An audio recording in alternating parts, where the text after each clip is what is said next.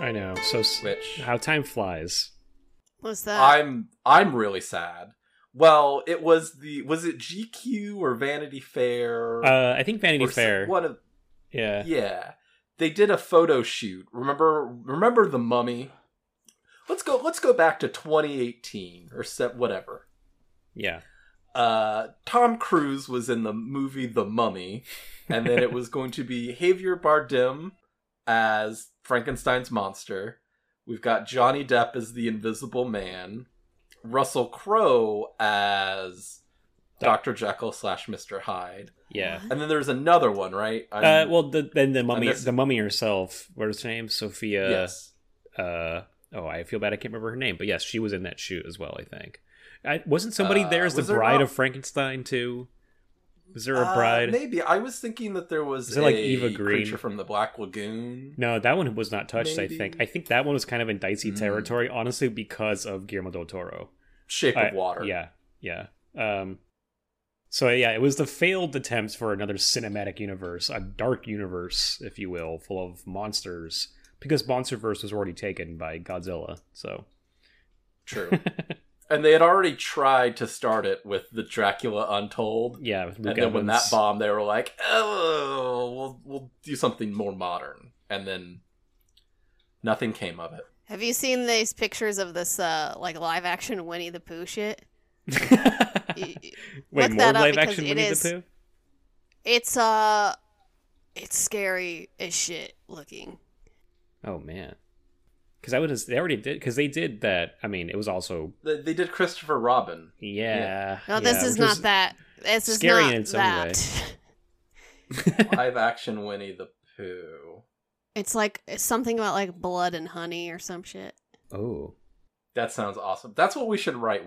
Me and Greg, we should write a Winnie the Pooh horror movie. Oh, That's what this is, I think. It's just going to be like a retelling of Grizzly Man, but with like this, this young boy trapped in the woods full of creatures. Yeah. I was thinking like an Evil Dead-esque. Like we take all of these characters into a cabin, and then things happen. Kale, I think I found it.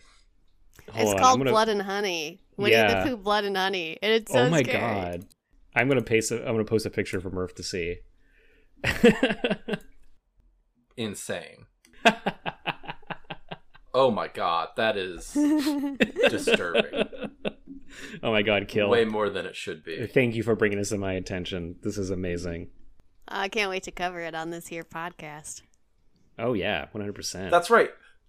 Because we are doing a podcast. Welcome to the weekly podcast Massacre. We cover horror movies with a new theme every month. This month we are in the beginning of Gemini June. So I am your dreadful host for the day. My name is Murphy from Portland, but everyone calls me Michael. And with me today... That was a little suspicious. Hi, I'm Gerg. Wait a minute. Something is totally off here. From Los Angeles. Hello, everybody.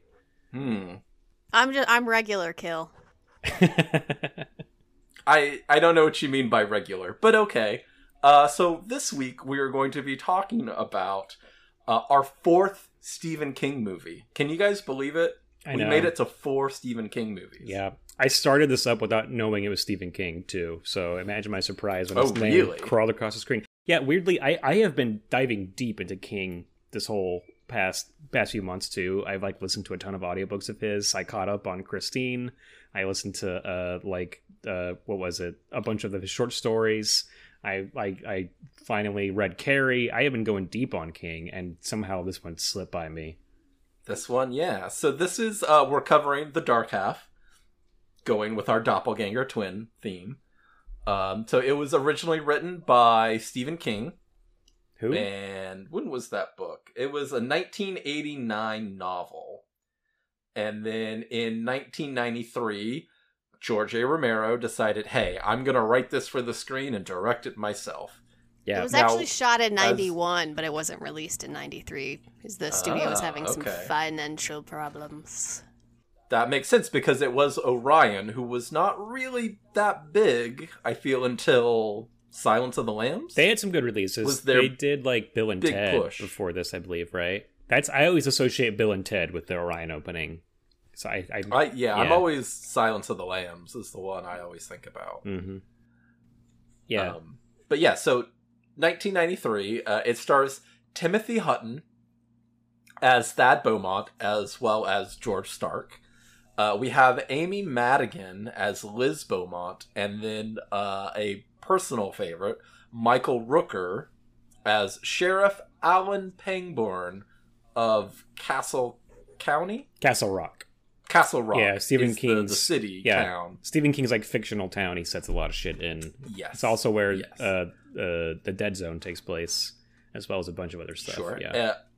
I have not read this book, but I did read Needful Things and watch the movie, which is takes place in Castle Rock. Also stars Alan Pangborn. He's kind of the main character of it. Interesting. I'm going to get this fascinating thing out of the way. Okay, both of these come out in 1993. So you have two Alan Pangborn movies. Do they have the same actor? No, they do not. Whoa. Needful Things contains Ed Harris, who, in fact, is married to Amy Madigan. Wow. And did you know that his first starring role was in a George Romero movie, Ed Harris? Yeah. That's the other cool thing about this pick is that, like, literally a week before you said we were going to watch this, have you guys ever heard of the George Romero movie Night Riders, which is the movie that Ed Harris stars in? I've heard of it. Night Riders is insane. I watched it recently and I absolutely loved it. It is a 2.5 hour drama by George Romero about a traveling Renaissance fair where Ed Harris is the king. And he has all of his knights ride around and do jousts on the backs of motorcycles. So it is filled to the brim with motorcycle stunts, insane motorcycle stunts, and lots of drama, crying, like, like very interesting, touching portrayals of like gay characters. There's lots of sex and nudity, like lots of Ed Harris freaking out and yelling like a fucking maniac. It is a great movie. I loved Night Riders. The dark half, though. We'll talk about that. Yeah. We'll get into it. So I'll just say right off the bat, like the first 25 minutes maybe of this movie, I'm like, all right, I'm digging it. I think it's doing an early 90s thriller mystery very well. And I think it's basically as soon as they introduce the antagonist, I'm like, brrr. Yeah. Have you guys seen this before? It really drops. I had not. No, this is new to me too. Yeah. I had seen it before, but I did not remember that I had seen it until, like, Timothy Hutton came on and then his wife walked in. I was like, oh, okay, yeah, I have seen this. It's not super memorable. Yeah. It's interesting. I feel like this is one where, like, I was all in on the opening credits. I mean, like, Michael Rooker, Stephen King, George Romero. Like, I was like, yeah, this is going to be my shit. And I was still riding high from watching Night Riders, but yeah, it kind of let me down. But I do think if you think about it in retrospect, I'm like, it's kind of interesting as a Stephen King story, and then I think it's a little interesting as a George Romero story. I wanted to ask what you guys feel about George Romero, because I know he's a little bit like, some people think he's kind of overrated. Some people think that he lost his touch after all his zombie movies, and everything outside of that is kind of like, whatever. Oh, no. He lost his touch during the zombie movies. Do you not remember Diary of the Dead or Land of the Dead? I do always forget this. Land is fine. Land was actually the first Romero movie I saw, and I still have a little bit of nostalgia for it. I think it's got some really good moments and really good ideas. But I did not... That's the one with the black zombie and overalls? Yeah, Big Daddy. Learning? Yeah, no, yeah. That's bad. No. And the guy that gets his own dick stuffed in his mouth, sorry to jump ahead, he's a main character in Land of the Dead, too. Ah, okay. Yeah. I'm fine with Night of the Living Dead. It's, classic. I really love Dawn, and I think Day is probably his masterpiece. Oh, yes. Yeah, I agree. But I have not really seen any of the other non-zombie movies. This was probably the first non-zombie Romero movie I've seen. Gotcha. At some point, we'll talk about Monkey Shines. That's a batshit movie that deserves to be talked about. But Kale, how about you? What are your feelings on Romero? He's fine. I also Night of the Living Dead. I really like that movie. And Dawn of the Dead is also pretty good. I like the remake. I think we may have watched that together relatively recently. But I actually like the remake better just because it's more action packed. And I know I'm not all like super into action movies, but that to me is more of an action movie. It's like super intense and there's humor in it. And I have like that was the movie that kind of made me realize that I was into horror. I've said this before, like I didn't really know, even though I was very obviously always into it. But, like The Crazies is another one that I like the remake. I think the remake with Timothy Olyphant is way better than the original The Crazies. Yeah, that seems to be I really like enjoyed the amusement park. The amusement park might be my favorite of his, even though it was released recently. But that is really cool. Yeah. That is really cool, and I will say, I'm going to shut up about Night Riders in a moment, but the Night Riders feels a lot like the amusement park at times. It's not a horror movie, but there are lots of just long shots of just like people ambling around like a themed entertainment area, and it is like, oh man, this guy like had a real kind of a negative view of like the people who would go to themed events and like watch this kind of stuff. It's kind of interesting. So this movie is kind of interesting in that regard. We have, of course, it's Doppelganger, and it is concerning Thad Beaumont, who had an alias, a pseudonym, much like Stephen King. And this kind of follows the life of Stephen King to a bit. There was Richard Bachman and Stephen King, and they were similar, dark stories, but Bachman always went a bit darker. Yeah.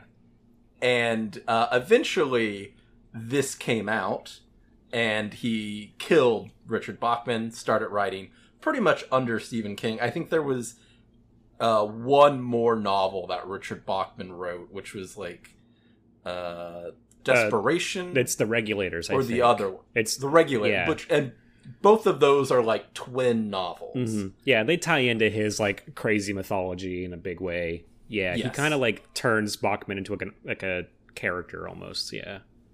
Yes. And Stephen King is a character in his own universe as well. So I like that Stephen King said that it was part autobiographical, and I like to think that it's very, very close to what happened with Richard Bachman. There's like literally an evil Southern Stephen King out there. Mm-hmm. Yeah. And it's interesting because this was still during his substance abuse phase. So he had a long line where he was drinking, doing a bunch of cocaine, and this book was written during that time. He was still drinking, doing drugs. It was his last one, right? And they get into it a little bit. I'm not sure. I know Needful Things was his first one sober. And that was written in 91. So I'm not sure if there was anything between those two. I think this is supposed to be his last. Yeah. His last before going sober. Yeah, we talked about it with Misery, but Misery is also a lot about addiction, and I think him starting to overcome it. I don't remember quite when that came out, but yeah, this is like all of his writing in some way is sort of about that around this period. Mm-hmm. But to get kind of more into the plot, we have, as I said, Thad Beaumont, who, when he's young, he wants to be a writer. He's getting all these bad headaches, and he's hearing sparrows, to the point where he collapses on the front lawn, and they're like, oh, let's do brain surgery. And it turns out he had a twin in the womb who he absorbed. Apparently, that happens to most of us. But in this one, a nurse starts freaking out, because as they crack open his skull, there is an eyeball inside his brain. So cool. And this... And the doctor or the other nurse chastises the one nurse, and I'm like, have you seen anything like that ever? Come on. There's an eyeball that looks around at them. Yeah. Like, I've talked about my dad being in the healthcare field before, and I used to visit him a lot at work. And most of the time you're like interested in it. There wasn't, not that I was there all the time, but there even like the gross stuff, everybody was like, everybody wanted to look at it. If you're a nurse, I feel like you need to be interested in seeing eyeballs and brains that shouldn't be there, not like. Oh yeah, she should have seen worse. Totally. Maybe it's her first day. I have a close friend who works in a hospital and has to respond to traumas pretty frequently, and they were just like, yeah, you just do your job. You don't have like the time, or like you just can't react that way. There's just there's too much at stake, and people are counting on you to do your part in the room, so you just can't. Yeah. However, seeing an eyeball open up on a brain, I mean, that's a little more understandable. It's pretty great. Yeah. And so as this surgery is happening, there are huge amounts of sparrows spinning around the hospital.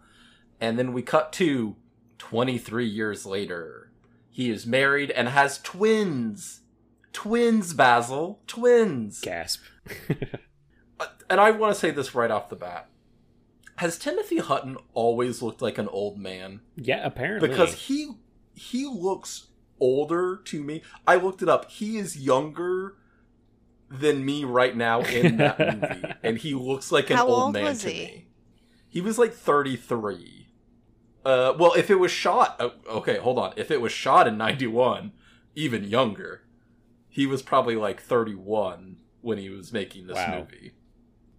And I don't know... I don't think he looked old.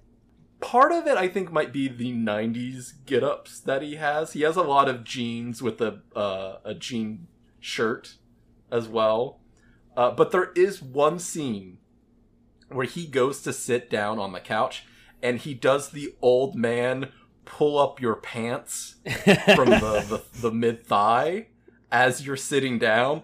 And I'm like, come on, that's an old man. The 90s does age everybody. I feel like most people, even being a child in the 90s, I'm pretty sure I look younger now than I did when I was like 8.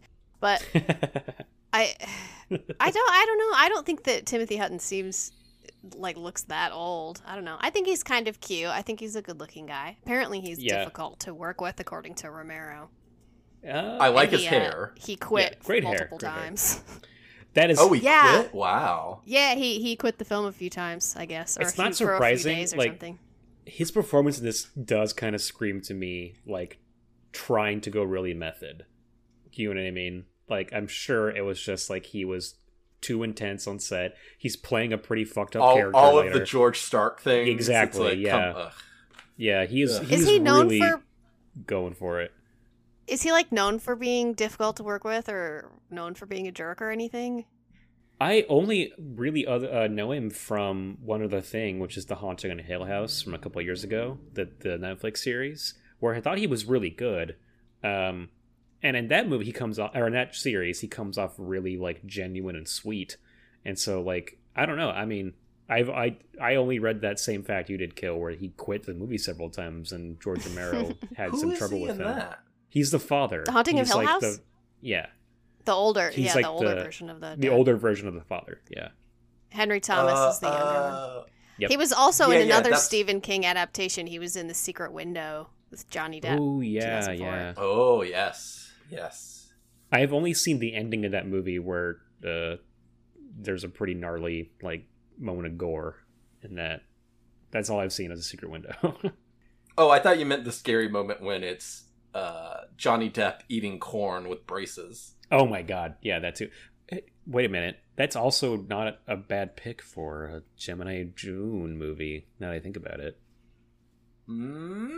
Interesting. So Thad Beaumont is a writer and a teacher. He's teaching a class on duality. A little on the nose. Yeah. A little bit. Yeah. So as class is being dismissed, this guy walks up to him, Fred Clausen, is like, hey, would you sign my book? And hands him a book by George Stark, starring Alexis Machine, which is kind of his ultimate, like, I don't know, John Wayne, Clint Eastwood type of character, like a real badass. Like a Jack Reacher, yeah. Okay, yeah. I would think more nefarious type of Jack Reacher. Jack Reacher's a good guy. Right, but okay, Greg, I don't want you to besmirch.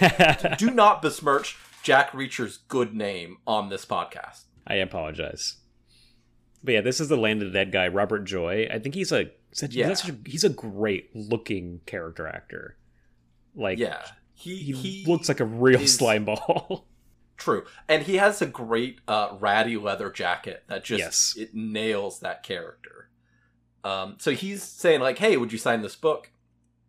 And Timothy Hutton's like, no, it's not mine. Look, that's picture, everything. It's like, haha, well, I know this is your pseudonym. And is basically trying to blackmail him. Says that he met some lady at a party who works for his publisher.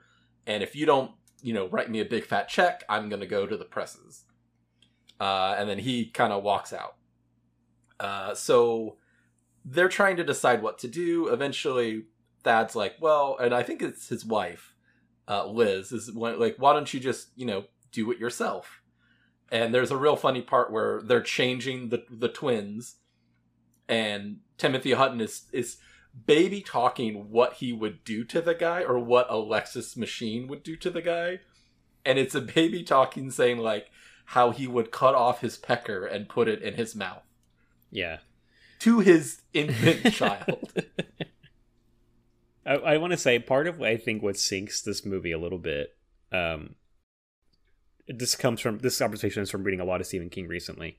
He can get so corny. Like, Stephen King can be a corny-ass writer. This movie, when Romero translates it to the screen, some adaptations will kind of like change his dialogue a little bit, make it sound a little more natural, like from page to screen. But this dialogue is straight up just like, it's so in the voice of Stephen King, so in the voice of like the way he uses profanity, especially, like it is weirdly unrealistic the way Stephen King does it. You know what I mean? I've always thought, I don't think he's necessarily a great writer. I think he is a great storyteller. Yeah, you're right. I think his actual prose can get really like corny, like I said, and then like very, I don't know. Yeah, I would totally agree. I think he's got some great story ideas and like themes of his books are really good. And there's the occasional line. Yeah, but exactly. Then most of the time I'm like, okay, all right, let's get to it. But nobody actually talks like a Stephen King character. Well, we'll get to that in a second. But, so he calls his agents, and they're like, well, if that's what you want to do. And they eventually are like, okay, we'll go to the presses. We'll have a magazine writer come down. We'll have a photographer come down. They go to the lake house where he writes all his books. He has a very nice, like, private office that's a hidden bookcase to get into his office. Badass. Yeah. Love it. And the lake house is what's located in Castle Rock, right? I felt the Stephen King vibes like right away because the kid in the very first scene is wearing a Castle Rock shirt, and I was like, "Wait, is this Stephen King?" It just had feel from the beginning that it was Stephen King-y. Yeah, it's 100% right. Like Castle Rock. Like you see it in a few movies. Actually, that's interesting. Like that, it's because Cujo also takes place in Castle Rock, and I found Stand by Me. I believe so. Stand by Me, yeah. And then Cujo and this have a nice like visual similarity. A lot of like, these huge houses like this with these like really these people who claim to not be very wealthy but then live in these like fucking mansions. Well, that's one of the things. He's like, if we don't do this, then, or if I do this, then like we're losing like a very comfortable lifestyle. One, he already had that lake house before the George Stark novels. Yeah. And I mean, I'm sure he's a tenured professor. He's had like multiple best-selling books, but like you live in Maine. The cost of living is not that much, all right? You'll be fine. Totally. But then we have the writer who has bald top but a long ponytail. I don't know. Just you got to admit it to yourself, man. You're bald. I'm sorry. And then we have a main resident for the photographer, Homer Gamache? Ganesh? Gamache? Yeah. Who is constantly saying, I'm going to do it up brown for you. My favorite character in the movie. Yeah. It is the best line reading of all time. It gets me I watched this twice. And he was the shining moment of my second viewing. Yeah. I do love, he goes off on a little monologue around here about how he photographs like teddy bears and coffins. Oh, teddy bears and coffins. Yes. Like, yeah. Teddy bears and coffins. I'm going to do this up brown for you. So he eventually comes up with an idea that he is going to create a fake headstone for George Stark.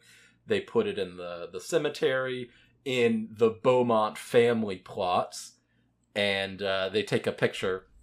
It also says "not a very nice guy" on the tombstone, which is one of those Kingian things where I'm like, all right, I'll give it to you. It's really corny, but I like the story. That one works. Yeah, there's another similar epigraph somewhere that doesn't work, but that one does work.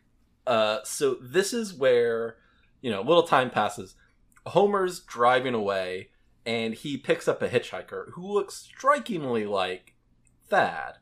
Although, as he's come, probably the greatest shot of the movie to me is Stark is walking up to the passenger side of the car, and as he kind of gets past the back windshield into that like kind of metal part of the truck, he just disappears.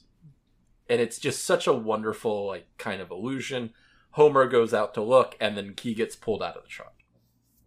And this is the moment where it just starts swan diving to me. Yeah. It is worse and worse and worse and worse. Well, he doesn't just get pulled out of the truck. This is a really nice touch where his prosthetic leg that we didn't know he had until right now gets caught on the door, on the window of the truck as it's getting pulled out and gets left behind, which is a very, very funny detail to this death. But then later on, they say the guy beat him to death with his leg. So he pulled him out of the truck and then went back and grabbed the leg and then killed him. That's a little bit of a problem with this movie. You don't sometimes they do things like that you don't see, which is a little irritating. Like I would have loved to see Homer get beat to death with his own leg. I feel this is one that works with just like insinuating, and then you see some of the aftermath later. Yeah. But this is where we meet Michael Rooker's character, Alan Pangborn, who is sheriff of Castle County. He gets called to the cemetery to be like, oh, someone dug a hole where the George Stark headstone was. And even the guy at the cemetery is like, look, there are handprints. Looks like someone came out of the ground. Suspicious. Yeah, Pangborn is just like, whatever. Some guy, it's vandalism. What are you calling me about? So I also goes to investigate the Homer murder. Yeah. I want to say about this gravedigger, he's got maybe one of my favorite IMDb credits I've ever seen for this movie, actually. The actor's name is Royal Dano. Amazing name. And the character he's playing is Digger Holt. So Royal Dano is Digger Holt. I mean, there's just almost no better credit in movie history. Oh, yeah. Royal Dano. I think I saw this was his last role. Now that I'm thinking about it. Okay, he was in Spaced Invaders. Oh, I've not seen Spaced Invaders. Oh. It is a real weird movie from 1990. It also looks like he's in Twin Peaks as Judge Clinton Sternwood. Oh, shit, I missed that. Whoa. Yeah. And Killer Clowns He's also from Outer Space. Yeah, Killer Clowns. Killer Clowns was the one I clocked. Yeah. House 2, the second story. Oh, wait, Ghoulies 2, directed by John Carl Buechler, the director of Troll? Wow, interesting. Okay. Wow. This is June, Greg, not May. Okay. I'm sorry. So at this point, Pangborn and a couple troopers come to question Thad. And his alibi was that he was in New York doing the publicity tour about killing off George Stark. But it's weird because they have fingerprints in blood, Homer's blood, that points to Thad. And he's like, well, maybe it was Fred Clausen. You guys should go try to find him. He lives somewhere in New York. And when they go and try to find him, it turns out he's already dead, and that there is a message on the wall printed in his own blood that says, "The sparrows are flying again." Yeah, this is the insinuation that works, because you just see a silhouette of a man with his own dick in his mouth. Yes. Pretty great. This I really like, yeah. And it was at this point that Thad was doing some writing, and he had just written on the paper, "The sparrows are flying again." Weird coincidence. Totally. And this is when Pangborn shows up with beer. He's like, let's have a cold one and talk about it. That was weird. And Thad doesn't take one, but Liz does. and does not open it. But they talk about how Clausen died, like the joke that he had made. And then later, he has a big thing about phantom writing. Do you guys know about this? Where you just kind of move your pencil and then eventually you start making words and sentences and coherent. And it's a form of the what is it called? Like conscious stream of consciousness. Yeah. But it's supposed to be more like stream of unconsciousness. I think it's similar to what people sometimes do in, like, I've seen this in a couple of movies, like in Evil Dead, when Cheryl's like drawing the book, kind of. It's like a weird thing, but you happen in seances. People will get like possessed and then like write out messages. Yeah. And so more people start dying. We have the female agent that worked for Thad. She gets attacked in her apartment. There was a really weird shot where there was a close-up of the Cats Broadway musical poster. It's really strange. They really needed to cut that sooner. It lingers on Cats way too long.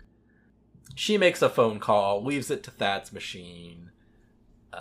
We eventually see Stark, who is the dark Thad, has he's more of a greaser.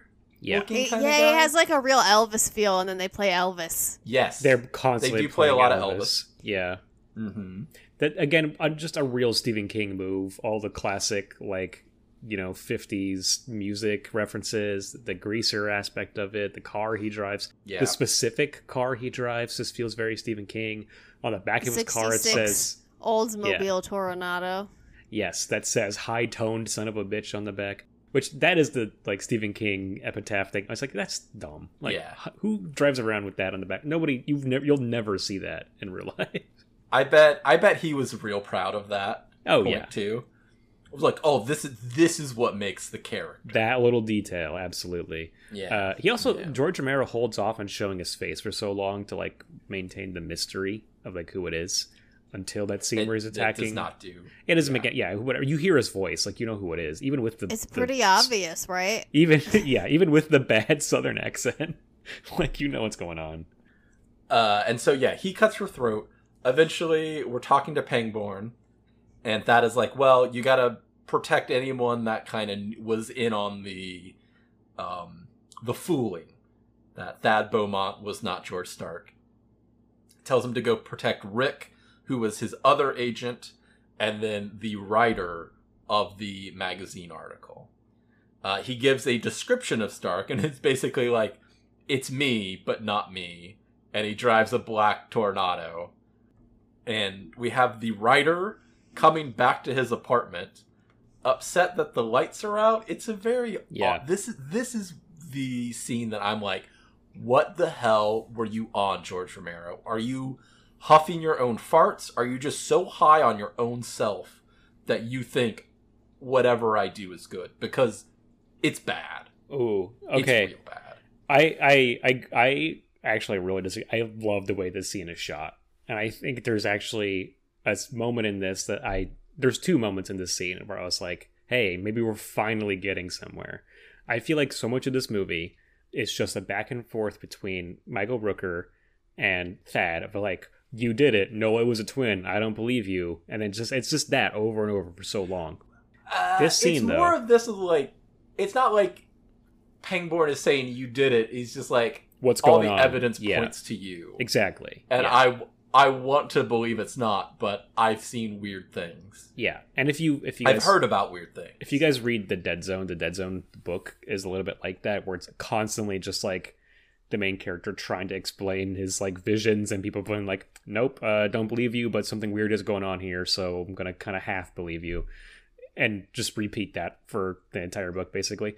But this scene though, the red and the blue lights, the way that they're flashing, I like the lights are out. Love that look. It's very Suspiria. It looks good. Yeah, and then the way that he is trying to get to his apartment, he opens the stairwell door. He is a fucking goofball. Yeah, that's for sure. Yeah, he tries to make it back to his apartment by the time the door is closed, drops his keys, starts getting attacked, but the attack It really sucks. I like is it. Very bad. I think it's cool. I like the moment where the neighbor comes out because he's in the middle of a fucking apartment building, and the guy says, "What's going on out here?" He says, "Murder, you want some?" That's a good line. And I love that he gets his fucking stupid little ponytail ripped off. Like I mean, that is fun. They know the audience hates that ponytail, so like, we're giving you what you want, you know? I don't know. This scene to me is really good. Those little moments of tension, like, it's stupid, him dropping the keys and all this stuff too, but like, I don't know. To me, it felt like a classic. We're building a little bit of suspense here for what we know is going to happen, you know? It's 2 hours, but it doesn't need to be that long. Yeah. That's true. That scene, though, can remain. The rest of it, yeah, it is way too long. It is such a long movie. We have Thad yelling with Pangborn about how it's Stark come to life. You know, of course, what does he want? He wants what you or I would want in this situation. Not to be dead anymore. Like, to live, yeah, whatever he says, yes. Yeah, it's like he's so obviously acting. Yeah. In that scene, it is just really hard to get around. Whenever he like gets angry and then goes off, you're like, come on, man. Like, we know what you're doing. When here. he's amped up. Yeah. So, Stark also called and threatened Rick, the male agent, saying, "Oh, I killed your ex-wife, and coming for you next, buddy." And Rick gets like 2 NYPD officers, probably. I was going to say the worst NYPD officers, but they actually might be the best NYPD officers. And that's the sad fact about it. They go in to check his apartment, and there were already supposed to be 2 communications officers. I'm not really sure what that is. It seemed like a tech intern. Like, the people that do the phone tapping later, I think, have the communications badge as well. But the NYPD officers, they walk into the living room, look around and go, "Yep, nobody's here," and then they just walk out. Job well done. Yeah. Yeah. And then Rick eventually gets killed. The 2 communications officers are already dead in the bathtub. And Stark kills him and then leaves through one of those window washing up and down machines. Oh, there actually is a fun... They established earlier. I like that fun moment where it's like he's on the phone being like, "Oh, he could be coming for you," and then like, you see the window washer descending in the background, and you're like, oh, he's writing that thing, and it's just a window washer. I think that's a fun little fake out. There are just these little touches here and there to this movie that like make it kind of fun to watch at points, and then it just gets back into the same bullshit, you know? Yeah. The Stark and Thad calls.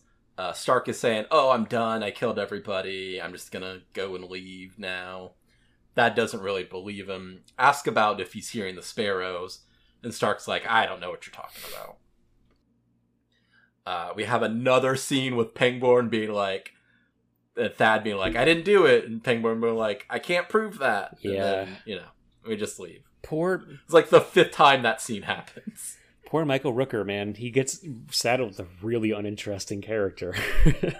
I was thinking that, and he's so good at playing a bad guy. I think he's been bad in everything else I've ever seen him in. Yes. And then in this one, he's just kind of like a boring cop that's maybe not that great at his job.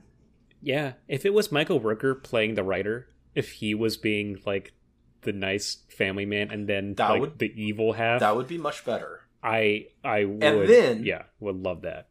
We take Ed Harris as Alan Pangborn from Needful Things and put him in this movie. So then we have a cinematic universe. We'll love it. What are we gonna do with young Timothy Hutton?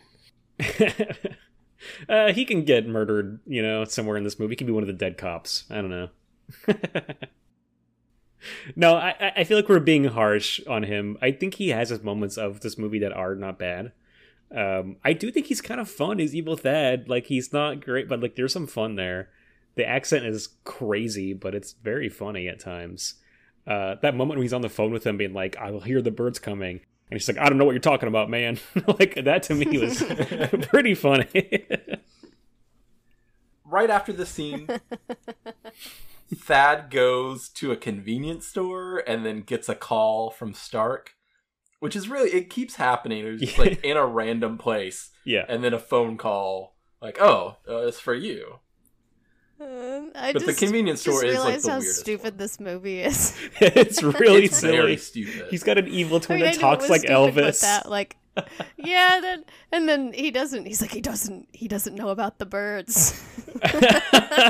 I'll hear the birds coming. What? Like, I don't know. That's serious. Yeah. They used like almost 5,000 birds for this movie. It's so crazy. many fucking birds. Well, I mean, man. like, the end is basically Birdville. So It is like the birds too. 2,000 finches were Yeah. used just for that ending scene alone. Like, Yeah. you could have just used CGI for that and not made all those birds. In the convenience store, Stark is telling him, you need to start writing again. You need to start a new book. He's kind of like, I don't want to.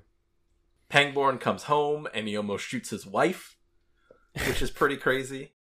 Because he got a answering machine call from Stark. And a scene earlier, Thad was telling him, like, you need to stop looking at me and start looking behind your back. Because that's where it's going to be coming from. Yeah. So in Needful Things, a couple years later, his wife and child are dead, and I'm pretty sure it's like a car accident, quote unquote. He probably just shot his wife and child. And Seems then like it. made it look like an accident. Yeah, would not be atypical police officer behavior, I guess, right? So it kind of tracks. How do you make shooting people to death look like a car accident? He is the sheriff. Oh. I mean, well, so you shoot them in the head, you push the car off the cliff, it explodes, and you just be like, you fill out all the paperwork. Yes. case closed, fellas, as you wipe your hands. That's why people don't trust police officers nowadays. I'm just That's realizing too, why. this whole thing with like this cop character, sheriff in Castle Rock, that appears in two different this also happens in Cujo and the Dark Half. There's a character that is the same person in those two movies, played by different actors as well. He's played by what's his name? Tom Skerritt in Dead Zone, and then that same character is in Cujo with another actor, someone less recognizable. But it's just weird that this has happened between 4 Stephen King movies. It happens. Yeah. Well, I mean, there's different levels of the tower. You never know. Oh, that's true. It's a good which point. level You of the don't tower yeah. you're on. Yes, cause a wheel, of course, yeah. Yes. So Thad goes to work. He also has a police escort, which he has to ditch in a little bit. But he's starting to try to write. Earlier in the movie, they talk about George Stark always uses a pencil. So he's scribbling on the paper and has another wild trance that he goes into. And he is starting to communicate with Stark. And he's trying to ask, like, why do we need to write a new book? And this is when it turns out that we find out that Stark is falling apart. That if he is not writing, if he is not being used for a reason, he is just going to start deteriorating. He starts looking real bad real fast. Yeah. It does. It happens real quick. The makeup is actually really good. Yeah. Parts of it. I thought it was funny. Sometimes. Yeah. Sometimes, right. It is more comedic at times when it's supposed to be menacing, which is Yeah. not, But his the skin is just intention. falling off of his face. Yeah. So this scene ends with the conversation finishing by Stark grabbing the pencil and like stabbing the hand, which Thad ends up doing himself. And then we cut to Stark in his hotel room being like, take it like a man. And pulls the pencil out. He's also Hurts, doesn't it, drinking buddy? George Dickel, which is a classic Tennessee whiskey. Oh. It is about 5 steps below Jack Daniels. But he was drinking the good kind, which is the black label. If you ever come across George Dickel, red or green, that shit you can like degrease an engine with. It is real harsh on your stomach. I'll tell you that much. Good to know. Yeah. Good to get some good advice on Tennessee whiskey from a real Tennessean, I appreciate that, yeah. Fun fact, non-alcohol related, but Thad is supposed to be right-handed, and then George Stark is left-handed, and apparently that's pretty common, not super common, but like 21% of twins will have like that happen, where one twin is left-handed, one twin is right-handed, and apparently left-handedness is more common among groups of twins than any other groups of relatives. That is weird. That is kind of genuinely creepy, honestly. That's very strange. I never noticed, though. They don't really call attention to the fact that he's left-handed, you know? Like, yeah, I didn't pick that up. Yeah. He does his like weird writing with the pencil writing with his left hand, I think. Going into it, so there were parts that earlier in the movie they were talking about how, or Liz was saying how Thad changes when he writes the George Stark books. That he gave up drinking, but George still drinks. So, and there's a whole exchange where Timothy Hutton says, "I am not an alcoholic," which I can just imagine Stephen King, drunk as a skunk, writing that down. No, I am not an alcoholic. It is just for writing purposes. Having beer for breakfast on the set of Maximum Overdrive, yeah, like, yeah. Been like, I can quit anytime I want. No problem, yeah. Oh, I also forgot too. It's just we didn't talk about it much, but this is the second collaboration between Romero and King, right? Where King provides source material for Romero because he directed Creepshow. George Romero did, which yeah, and then he actually has an acting cameo in Night Riders. I swear I'll stop mentioning that movie. Yep. But yeah. But Stephen King is in that movie briefly in a really funny part.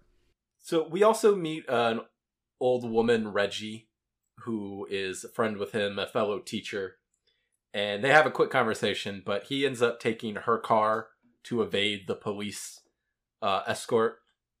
And then he goes and drives to Bengal to go see his doctor. Actually, hold on. Let's get into this real quick.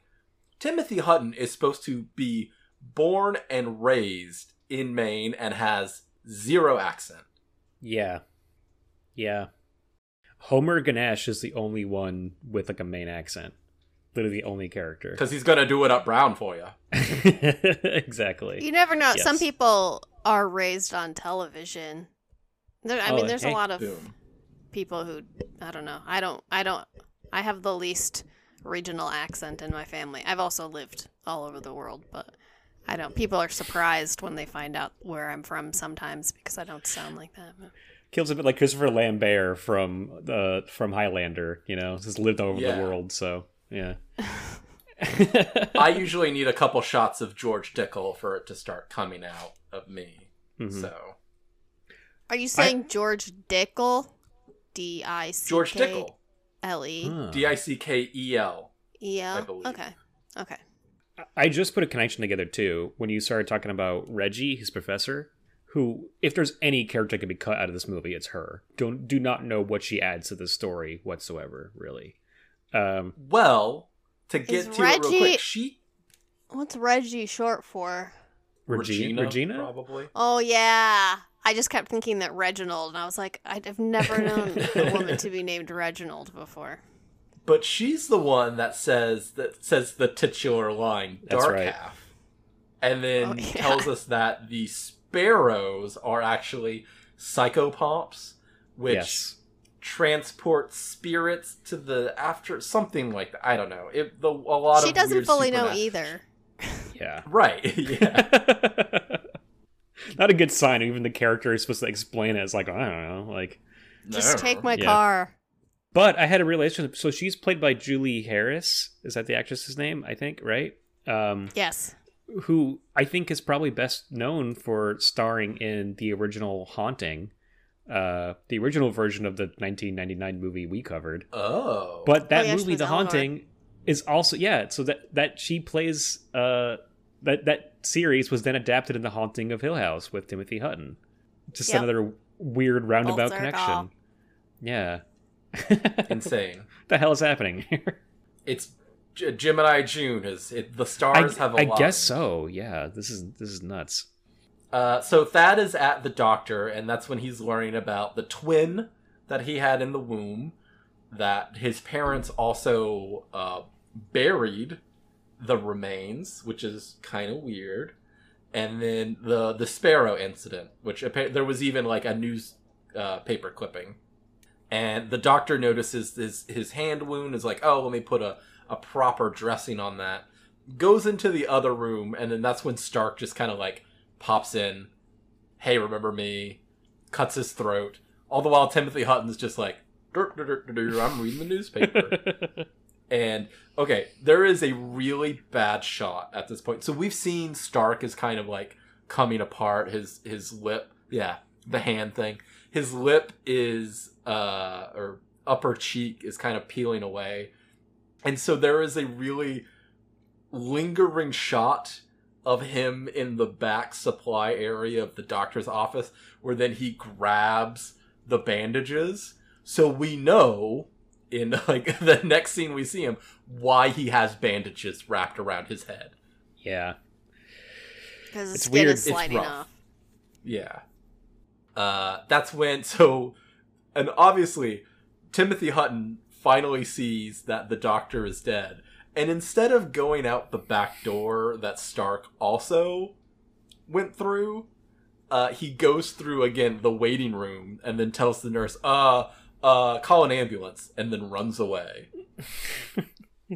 Doesn't look guilty at all. Yeah, the least suspicious thing you could do when you are a murder suspect. And also, like, touching a bunch of shit and getting blood all over yourself. And yeah. I mean, it's already his own fingerprints, so he's kind of shit out of luck on that side of things, you know? Yeah, but he didn't have blood on himself, because if he That's had true. done that, he would be covered in blood. If they would have just... But I guess he had to get home to save his twins. Yeah. Well, first off, he goes to talk to Reggie, and then that's when we get the Dark Half, the Psychopomp Sparrows. He also gets a call, and it's Stark, saying, oh, I've got what you want. You have to come and, meet me. Find out that he is at the lake house and has Liz and the twins captured. So he drives over there. Reggie says something like, I hope to see you on Monday. Wear a red carnation if it's really you. All that shit could have been cut out. Like, not necessary at all. We're definitely gonna notice if it's not him, because if some, like, Elvis-looking dude with his face sliding off shows up. Mm-hmm. Exactly, yeah. And Stark has come to the conclusion that there can only be one of them at the end. So when Thad gets there, Stark has both of the little kids in his arm, and it is the most 90s, like, baby dress. They are both in jean jackets wearing matching red and blue Nike tennis shoes. Yeah. And they're just like little blonde baby. Like, they're pretty cute, but there's really nothing there.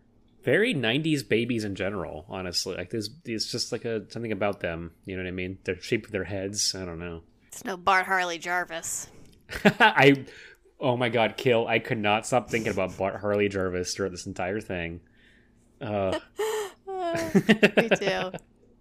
I was just waiting to be able to say it. I'm glad you did. So that is like, hey, can I get one? Can I get my kids? And he goes, well, you can have one of them. And then Stark just holds a gun to the other baby. So funny. This is hilarious. The baby antics at the end, like, these are genuinely very funny. Yeah. But was that the intention of the movie? I mean, it seems it's a horror movie. Yes, but no, the baby stuff, there's no way it's not meant to be funny. When the baby is, like, crawling towards the razor, I'd, like, all happily been, like, gonna play with it and had to, like, scramble to get it away. Like, yeah, it has to be a joke. It is very, well, because he was gonna turn into Stark if he did. I don't think most people find dead and murdering babies funny, Greg. No, but, like, there's something about the way it's presented where it's like, I don't know, just the fact that the babies never cry, the fact that they're, like, smiling and happy throughout this entire thing, like, something about it feels like it's meant to be kind of funny. I don't know how much Maybe whole he's movie supposed is to meant seem like a great parent. Yeah. Like, he's a good guy. He's a good parent. See how well adjusted his babies are He because loves they his don't cry. Yes. So they end up going to the office upstairs, and Thad starts writing. So they're smoking and drinking together. As Stark starts writing himself, Thad starts taking on the rotting face thing. He gets like a bruise on the lip or in the jaw. He starts bleeding motor oil from the top of his skull, is what it looked like. Yeah, the quote-unquote blood looked kind of weird. That was the grossest part to me. Is this weird shit leaking out of him? So it's Stark is taking his essence and becoming a real person. And the fight happens. We get 2 dick kicks, which is impressive. And then Thad stabs Stark with a pencil in the neck. And then all of a sudden, all the transformations are gone from Thad's face. Wow. Although Stark is not really dead. He pops back up. And that's when all of the sparrows start pecking through the wall. And so we get a really interesting shot of, light coming through all these really small holes. Stark is just like shooting randomly, doesn't do anything. And all of these birds, you said like 20,000 finches. What was it? 2,000 finches? 2,000 in this scene, yes.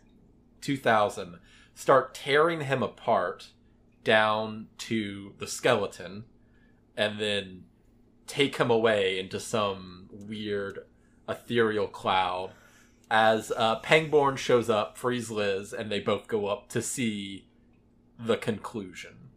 Yeah. And it's like the Langoliers. there's no capper. Suddenly with that thing in the sky. Yeah. Yeah, that's very true. But there's no capper at this point. We don't have like Pangborn saying, well, I guess you didn't really do it, or, hugging his wife and child. Like, we don't get any real resolution towards the end of it. Credits just roll. Yeah. I will say, that finale with the finches tearing Stark apart is fucking incredible. Like, those are some truly, truly fantastic looking practical gore effects. Like, you see a finch tear his eye out and then, like, start bursting out of his skull and things like that, and then shred him down to a skeleton. It almost makes this entire movie completely worth it, because it is such a fucking stunner of a special effect at the end. I don't know. 2 hours versus 3 minutes? I did say almost. But I do think that those birds tearing a man apart, oh man, absolutely, like, just incredible. We do get a little bit more to the character later on with Pangborn. I believe it's in Needful Things, talking about how Liz took the twins and left him eventually, and then he committed suicide. So that's the only real resolution, that we have, is from another novel, and that it did not turn out well for him at all. What the fuck? That's... Why? Yeah. I know. Who knows? All right. Sure thing, Steve. Yeah. Okay. All right, Steve. Jesus. Well, do we want to give some final thoughts about this movie? I already know what I think we should rate it out of, but do you guys have any ideas? Sparrows. Dick kicks. Those are pretty good ones. Let me think. Severed dicks and mouths? Severed dicks and mouths. Not bad. I was thinking shots of George Dickel. That's good. I like shots of George. Yeah, I like it. Okay. I'm host. I will be going first. This was not a very good movie. At all, to me. I did not really enjoy most of it. I think some performances are okay. I think Michael Rooker does fine for what he's given, which is barely anything. Amy Madigan is like hardly even a character. Yeah. Timothy Hutton, while I can see him having fun doing the George Stark stuff, it definitely... the Thad Beaumont stuff is a hindrance to it. It's just getting ramped up, and then I'm not really caring about that character. Towards the end, it's like, oh, well, maybe he should have actually died, and George Stark, the more interesting person, taken his place. The better writer they establish. So yeah, well, that is one thing. The male agent talks about it and says, I read Thad Beaumont because it's my job. Yeah. I read George Stark because it's fun. Exactly. And I'm sure it is how King felt when he lost his pseudonym, when he lost that person that he could be, that Richard Bachman could do anything. It didn't come back to him at all, besides the money part of it. But, when he lost that, I guess, maybe he didn't need to write this book. Maybe he just wanted to get it out, and I don't know if it's absolutely a good enough story to warrant. I have the book. It's like 500 pages. Oh, it is way too big for of course it is. What this is. But, that makes me think that Romero adapted all of it. Yeah. There's not really a scene or a character out. If this movie is 2 hours, that's because it took 2 hours to adapt faithfully this novel. I'm going low. I'm saying 2 out of 5 shots of George Dickel. Cool. Yeah, I can go next. I pretty much agree with you on just about everything. Performance-wise, I think that, Rooker is doing something interesting. The most fun character, Homer Ganache, does not last long enough. But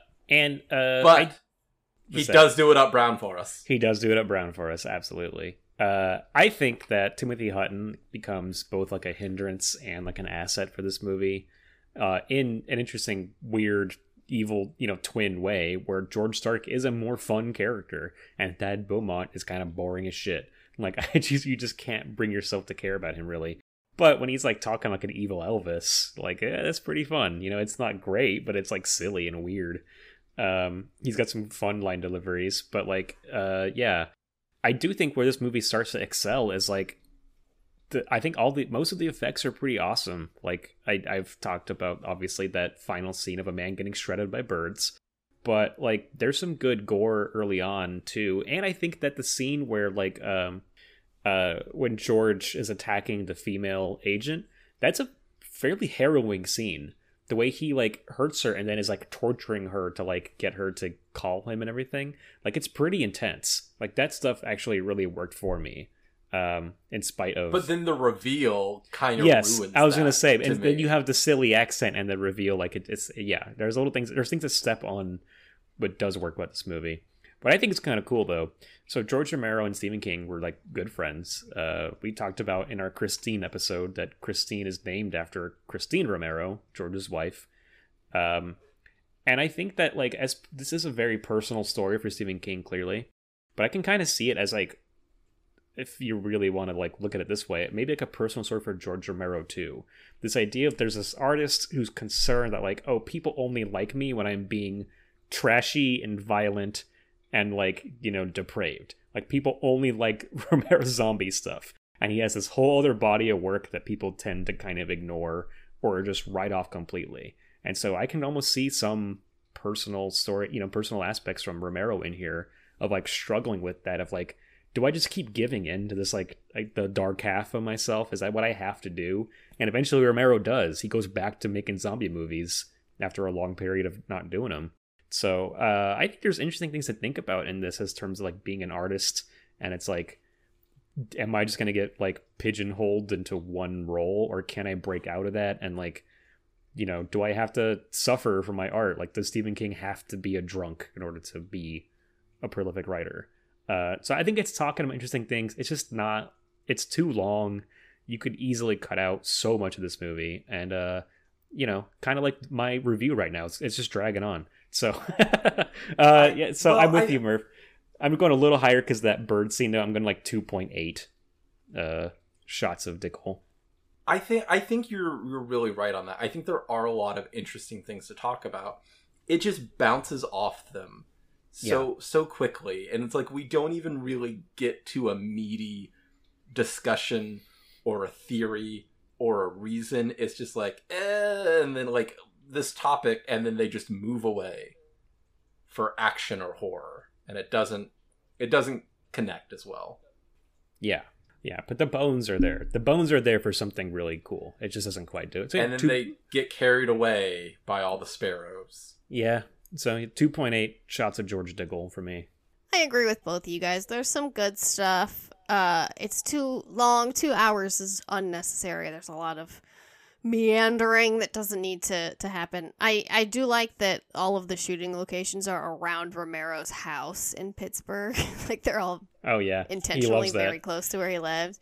Yes, and there was also an adventure game that came out in 1992, also called The Dark Half, that's based on this movie. And it's now a collector's item because it also did not do well, which I think is also funny. Would love to play that. See if you can find it. Get somebody to put it on the internet or some shit. I don't know. So I'm also going with two Dickles. What is it? Perfect. Okay. Yeah. 2 Dickles.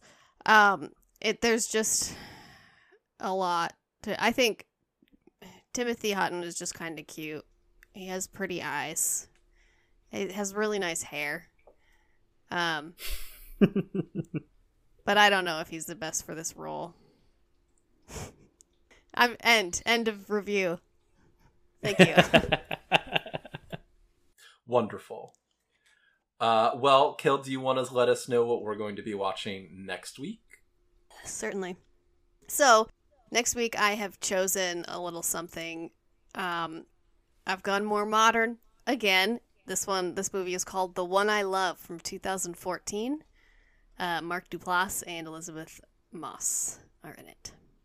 Now, I know I have seen this, and I believe I remember the ending, but not much else. Good. Interesting. So I'm excited to rewatch. Yeah. Good. And I've never heard of this, so I am excited to discover a new movie.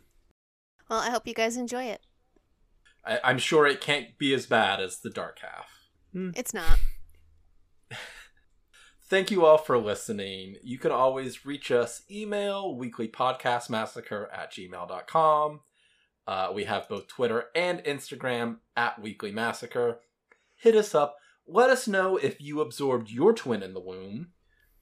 If you ever did any fake funerals. If you have a pseudonym that you've had to viciously murder using sparrows in a supernatural aspect. You know, Jim Jones used to have little funerals when he was young. He was like a weird ass kid.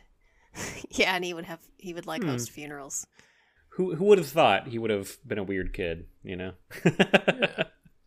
And I was going to say, or if you know a way into Stephen King and we could talk to him about Alan Pangborn, because that's what I want to talk about. Totally. The Alan Pangborn, Ed Harris universe. I've been to Bangor. Never got to see. Oh, wow. Oh. That's my connection. And that's the end of the story. That's yeah. Before I've been we there, wrap seen up, his house. That's it. Before we fully wrap up, can I ask just a real quick question?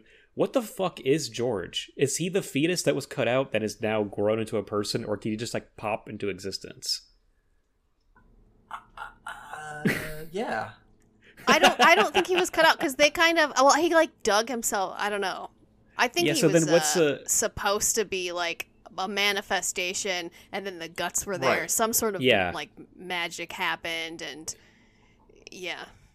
So then, what's the deal with the tumor? Down. It's really strange. Yeah, man. This is again. I know we're done, but this movie it started out like Malignant. I was excited for this thing when it began. I was like, "Oh, Stephen King Romero's Malignant. Like this is gonna be cool." But no.